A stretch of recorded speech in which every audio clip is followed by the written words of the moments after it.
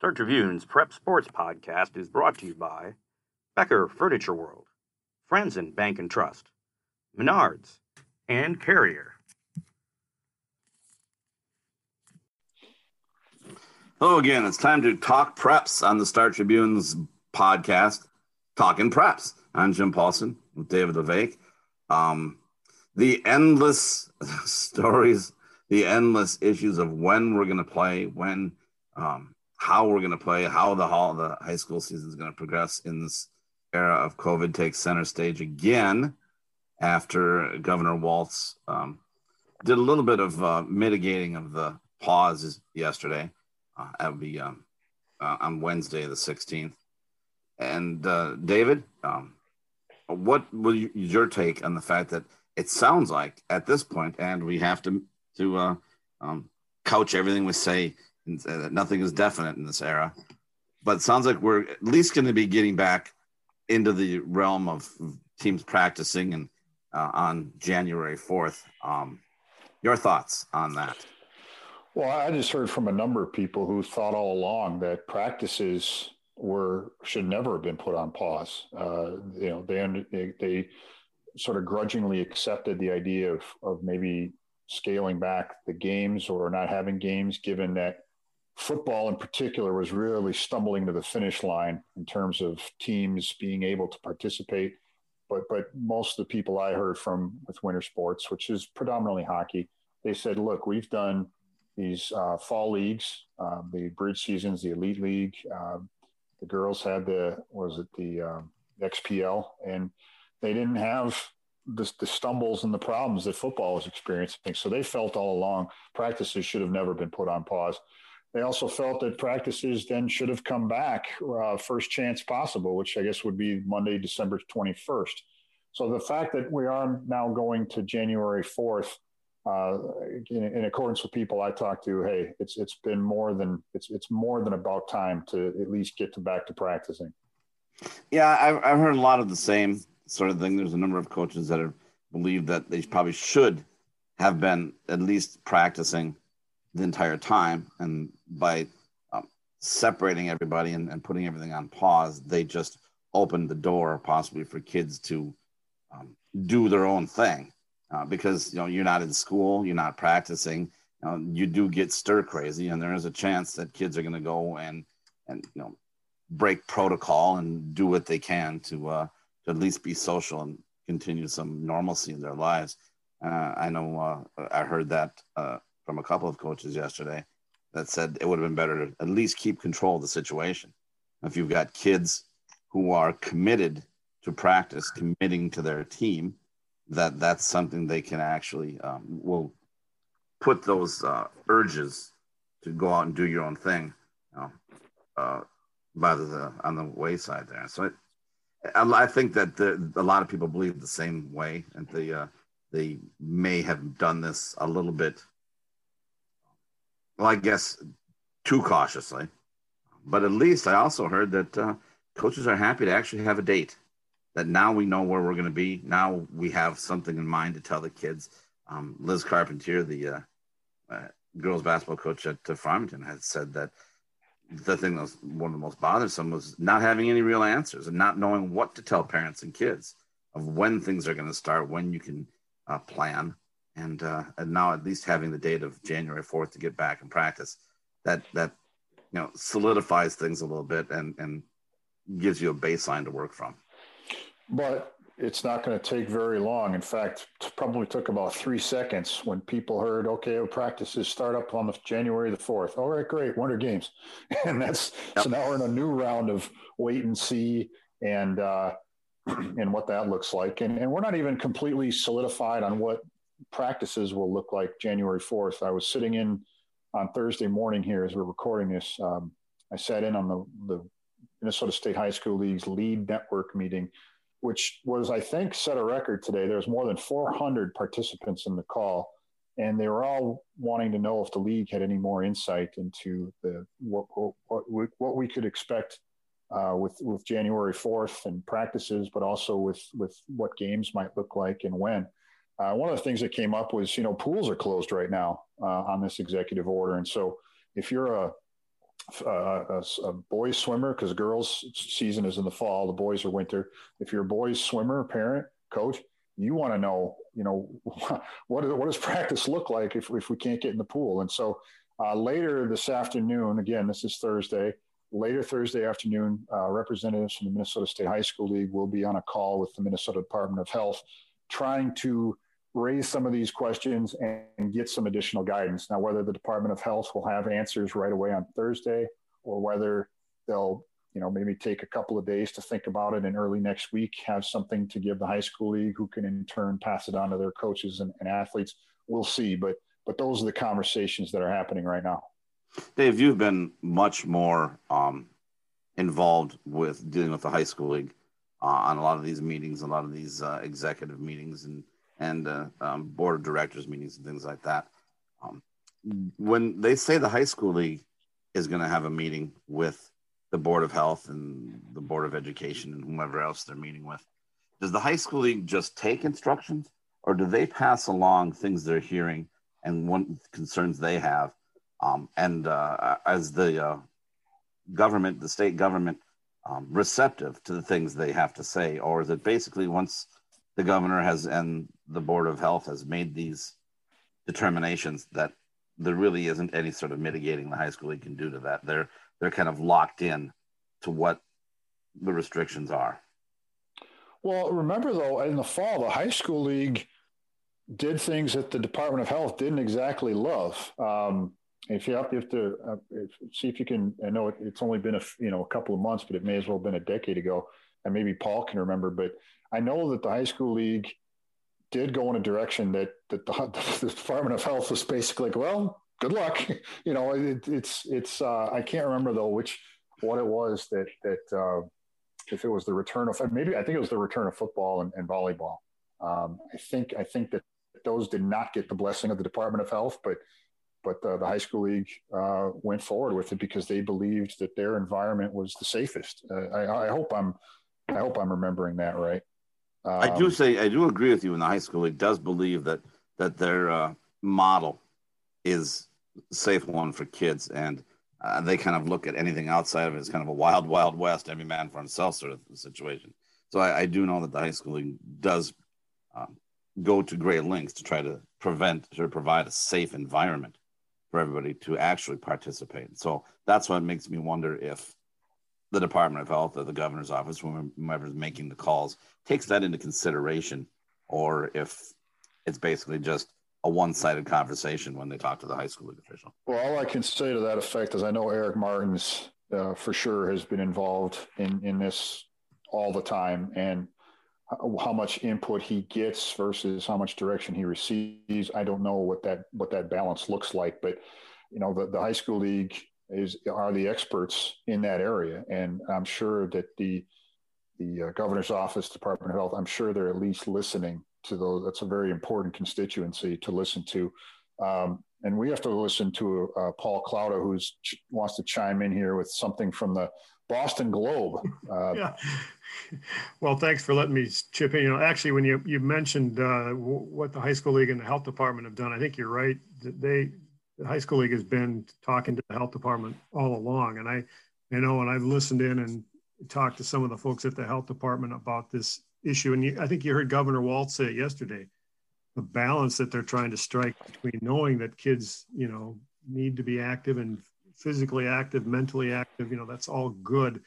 And they're sort of weighing that desire with sort of the bad part about this virus, which is when people come together, that's when bad things can happen. So I suspect when football and volleyball were initially not going to be played in the fall, that was they were kind of weighing that balance. And when they made the decision to go ahead and play, then, they were kind of on that continuum of where do we strike the balance. And the high school league and the sports themselves were very committed to following the rules of social distancing and doing everything they could to play the game safely. And that was the thing that I heard this week. I talked to a couple of guys from the Boston Globe who were recounting what Massachusetts has done. And I'm curious, because I don't think I've heard you guys talk about it here because it probably hasn't come up. But out there, they've actually altered how in Massachusetts, how some sports are played to keep them going. And I know in the media we had a piece recently about how the game of soccer, throw-ins and headers, there were different rules that were being applied to limit the amount of contact in the game. Even going into the corners in hockey, limiting the amount of contact, all around the idea of trying to modify the game to keep it safer. But I've heard nothing of that ilk here, and I think Massachusetts may be kind of out there on its own. But have you guys heard any talk about kind of modifying how you play the game? I know post-game handshakes, of course, they're gone, but that's about as much as I've heard you guys talk about when it comes to the actual playing of the games. I haven't heard anything about games and the actual competition being altered. There has been an awful lot about how teams celebrate, how teams get together, how substitutions and things like how many substitutions are allowed in volleyball, how they go about them. In tennis, it was all about racket taps instead of high fives and things like that. But Dave, maybe I've been just ignorant on this issue, but I haven't heard anybody say that the actual games and competitions have been changed in response to COVID. Have you? Not at the high school level. My daughter's 14U soccer. They were told no throw-ins, but then they got to a tournament and you could throw it in. So it was suggested for my daughter's club and activities within the club, but it didn't sound like it was uniform even club to club. Yeah. So that seems like a very unique way to approach it. It makes me wonder if you're undermining the integrity of the competition by changing rules in any way for what people are used to. But I guess that's just the nature of where we are right now. This is so new, so unique. That's all I can say on that. Yeah, I think we've wrung all the water out of this particular towel. We'll know more, and we'll share it in whatever avenues, whether it's on our blog or whether it's here on the podcast, because the things will move quickly, and write them in pencil, not pen, because that's just the nature of things right now. I do know the high school league has always had a bylaw that says you can start competitions. Was it 10 days or 10 practices? Luckily, after the first day of practice. Yeah, there's some exception to that. I think skiing can start a little earlier. And the high school league can alter those restrictions if they should want to. Well, and you've seen it happen already in football this fall. You've seen it happen other times. They get clearance from their medical advisory, and all of a sudden they can do more games in a shorter span of time. But yeah, if sticking to the book, if you will, I guess it would be the earlier in the week of January. Okay, if we started practice we'll start practice January 4th. If they're allowed to go back to games and competitions on schedule, then you could have people skiing early in the week of January 11th, and then later that same week, you'd have your hockeys, basketballs, and so on. If that all happens. And the league has recommended or has mandated 2 games a week until the end of the regular season. And I think in the final week of the regular season, they are allowing teams to schedule 3 games, but that third game that third opening should be held open until they see where they are. That third game is to reschedule any games that were canceled. So when the season starts, there will be just 2 games per week. So that if you're looking at an 18-game season, we're talking 9 weeks out. And they did talk, and everybody's talked about maintaining some sort of postseason tournament, which is positive. So I don't think. Right. Yeah, they have not given up on the winter's culminating tournament, state tournament. They have not given up on that, nor have they given up on starting the spring pretty close to being on time and having a full, robust spring season, which of course didn't happen last year. So, yeah, there's still reason for optimism. Yeah, there is a lot of awareness of what was lost last year, and an absolutely to go back to that and to try to find a way to alleviate that sort of situation. I can't see that ever happening again unless the virus just explodes and we have to be put on pause again. Other than that, I can say we can count on some sort of state tournaments this year, which is a good thing, because you need to have some sort of state tournament. or else the end of the season is really just kind of fizzles out. It becomes fall was going to your favorite band or artist concert and them not playing their signature song. I mean, it's like, what the hell? Yeah. Something's missing here. or watching a lip sync on Saturday Night Live or something from your favorite band. That's exactly the way it seemed. So anyway, anything you're looking forward to in this and coming up? I mean, something in the season that the winter season that you thought was something that you wanted to see or you were hoping to see this year that you've just had to keep waiting and waiting and waiting for? Oh, yeah. Nothing in particular. If you're talking about like a team that was supposed to be really good or a player or two, nothing like that comes to mind. I'm hoping for some semblance of a state tournament, some semblance of finality, because that was the biggest miss from the fall season. And I got probably as close as anybody in the sense that I covered Lakeville South against St. Michael Albertville in football, and that was a de facto 6A championship game. And but don't tell that to Rosemont or Eden Prairie. Oh yeah, I know, but I'm just talking to the two teams in the top 5 that played each other. That's pretty dang good, and it just but when it was over, it just left you wanting more, and so I look forward to. Yeah, as do I. I know that one thing I was concerned about that I wanted to see was how Hopkins, the girls basketball program, just keeps winning and winning and winning. Sans Paige Beckers and their head coach, Brian Cosgriff, who I could call the hardest working coach in the business, or I could have called the most worrisome coach in the business who was always fretting. And he left. And Hopkins has a new girls basketball coach in Tara Starks, who's had a daughter that played for Hopkins and was very well known in basketball circles as the head coach of AAU teams, both at North Tartan and at the Metro Stars. And she took over at Hopkins, and she has had a chance to put her mark on that Hopkins team, a loaded Hopkins team, that she was absolutely the perfect choice for this to take over because she had a history with a lot of these girls to begin with. But she told me that she's just been kind of itching to get out there and get back at it, get back in the gym. She doesn't care about the games. I mean, Hopkins got a 62-game winning streak that they're still riding, but she doesn't care about the games. She just wants to get back in the gym, develop some skills, get some shots up, as she says, and back to dealing with kids. And I kind of was hoping to see how Hopkins would adapt from Brian Cosgriff's ultra-prepared manner to Tara Starks.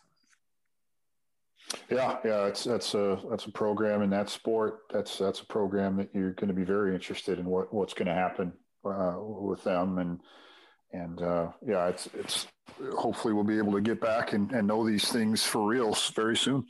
Mm-hmm. Hockey wise, what do you think? I haven't given it much thought at all, to be honest with you. I've got to think, like, where did we leave off? Like who won last year? Oh, Matamidi I won in single A, and in double A it was who beat Hill Murray. Hill Murray beat Eden Prairie. I can't think of course I'll probably sound like an idiot because I'm forgetting something obvious, but I can't think of any major shifts that have you salivating. Whereas going into last year, Eden Prairie had 3 pretty talented imports. Well, 2 were imports. One was a return to the area, but I feel like there isn't a situation like that lining up where a team has gotten this injection of talent, or there's a win streak on the line, or there was a pretty significant coaching change. I can't think of something in hockey, with the possible exception of Maple Grove girls. I was looking for Coach Amber Heglin yesterday to talk to get coach reaction from Governor Walz, the press conference and the decision about winter sports, and she actually has stepped down from coaching. She is an administrator now in the Osseo School District. She's I believe, an assistant principal, and you cannot be an administrator and a coach in that particular district, and other districts are like that as well. And so she's out at Maple Grove, and then that's significant. That's fairly significant. Maple Grove didn't win a championship, but they were a shot away from winning a championship game a couple of years ago, and she has them right there in the mix all the time. So that's probably the biggest change in coaching that I can think of on the spot in terms of hockey. And the thing is, just you talking about that and me mentioning Tara Starks taking over at Hopkins girls basketball program. I didn't even mention what we're going to see out of this nation's #1 college basketball recruit, Chet Holmgren at Minnehaha. But the fact that we get to talk sports, that's what's been missing to this podcast for so long. It's all administrative. It's all been COVID related. It's just fun to actually talk what's happening on the court, on the ice, on the wrestling mat. Yeah. That's what I miss the most, the actual games and the competitions. I'm ready to break the cycle. I'm ready to break the cycle of Zoom meetings, plans, decisions, lawsuits. Zoom meetings, plans. I'm ready to be done with that cycle. Yeah, no kidding. That's why we started working this job, because the enjoyment of covering the games. And I guess you got to take the good with the bad, but we've had a bad for a long time. It's time to get back to the competitions. I'm all for it. Guys, we had a couple pictures that ran with the story you wrote about the Waltz news about the opening up practice on January 4th that appeared in the paper today in the Star Tribune. And I just wanted to call attention to them because they kind of speak to what you were just saying about getting back to playing. A photograph from the Farmington, who did they play in the semis last year? Help me out here. Farmington's girls basketball. Farmington girls? Yeah, which played in one of the last games that was held before the pandemic shut that tournament down. In fact, Jim, yesterday you talked to Liz Carpentier, who coached that team. That picture, fans at the state tournament, it felt like, yes, we're almost to this point again. And then there was another photo, which was kind of prophetic in a way, from the boys hockey tournament, which was the last tournament to finish before this thing hit. And it had a fan from Eden Prairie who was had a mask over his face, kind of standing out in the crowd there at the X. And it just sort of think that's when it's kind of started. But it's time to get back and play those games and hopefully get to those tournaments again and kind of get back to that sense of let's just play sports. Yeah, absolutely. The team that Farmington beat in semifinals was the St. Michael Albertville, by the way. That's right. That's right. And they were right on the precipice of trying to be the team that would challenge Hopkins for another state championship, and that's what it was called off. And that's and Liz Carpentier said yesterday that it's the seniors that have taken the brunt of a lot of this, the changes, the cancellations, the redefining of the seasons, and they've still got some seniors on that Farmington team that would love one more chance at Hopkins. So I agree with it. It'll be good to see some competition again. If we don't have anything else to talk about, David, let's wrap it up. Perfect. Thanks for being here with me. Thanks for giving me all your insight. Paul, appreciate your contributions. Thanks for listening, and we'll talk to you. It might be a week or so. I don't know if we'll be doing anything next week for the Preps podcast, but I say we'll be back right after Christmas. So thanks for helping us.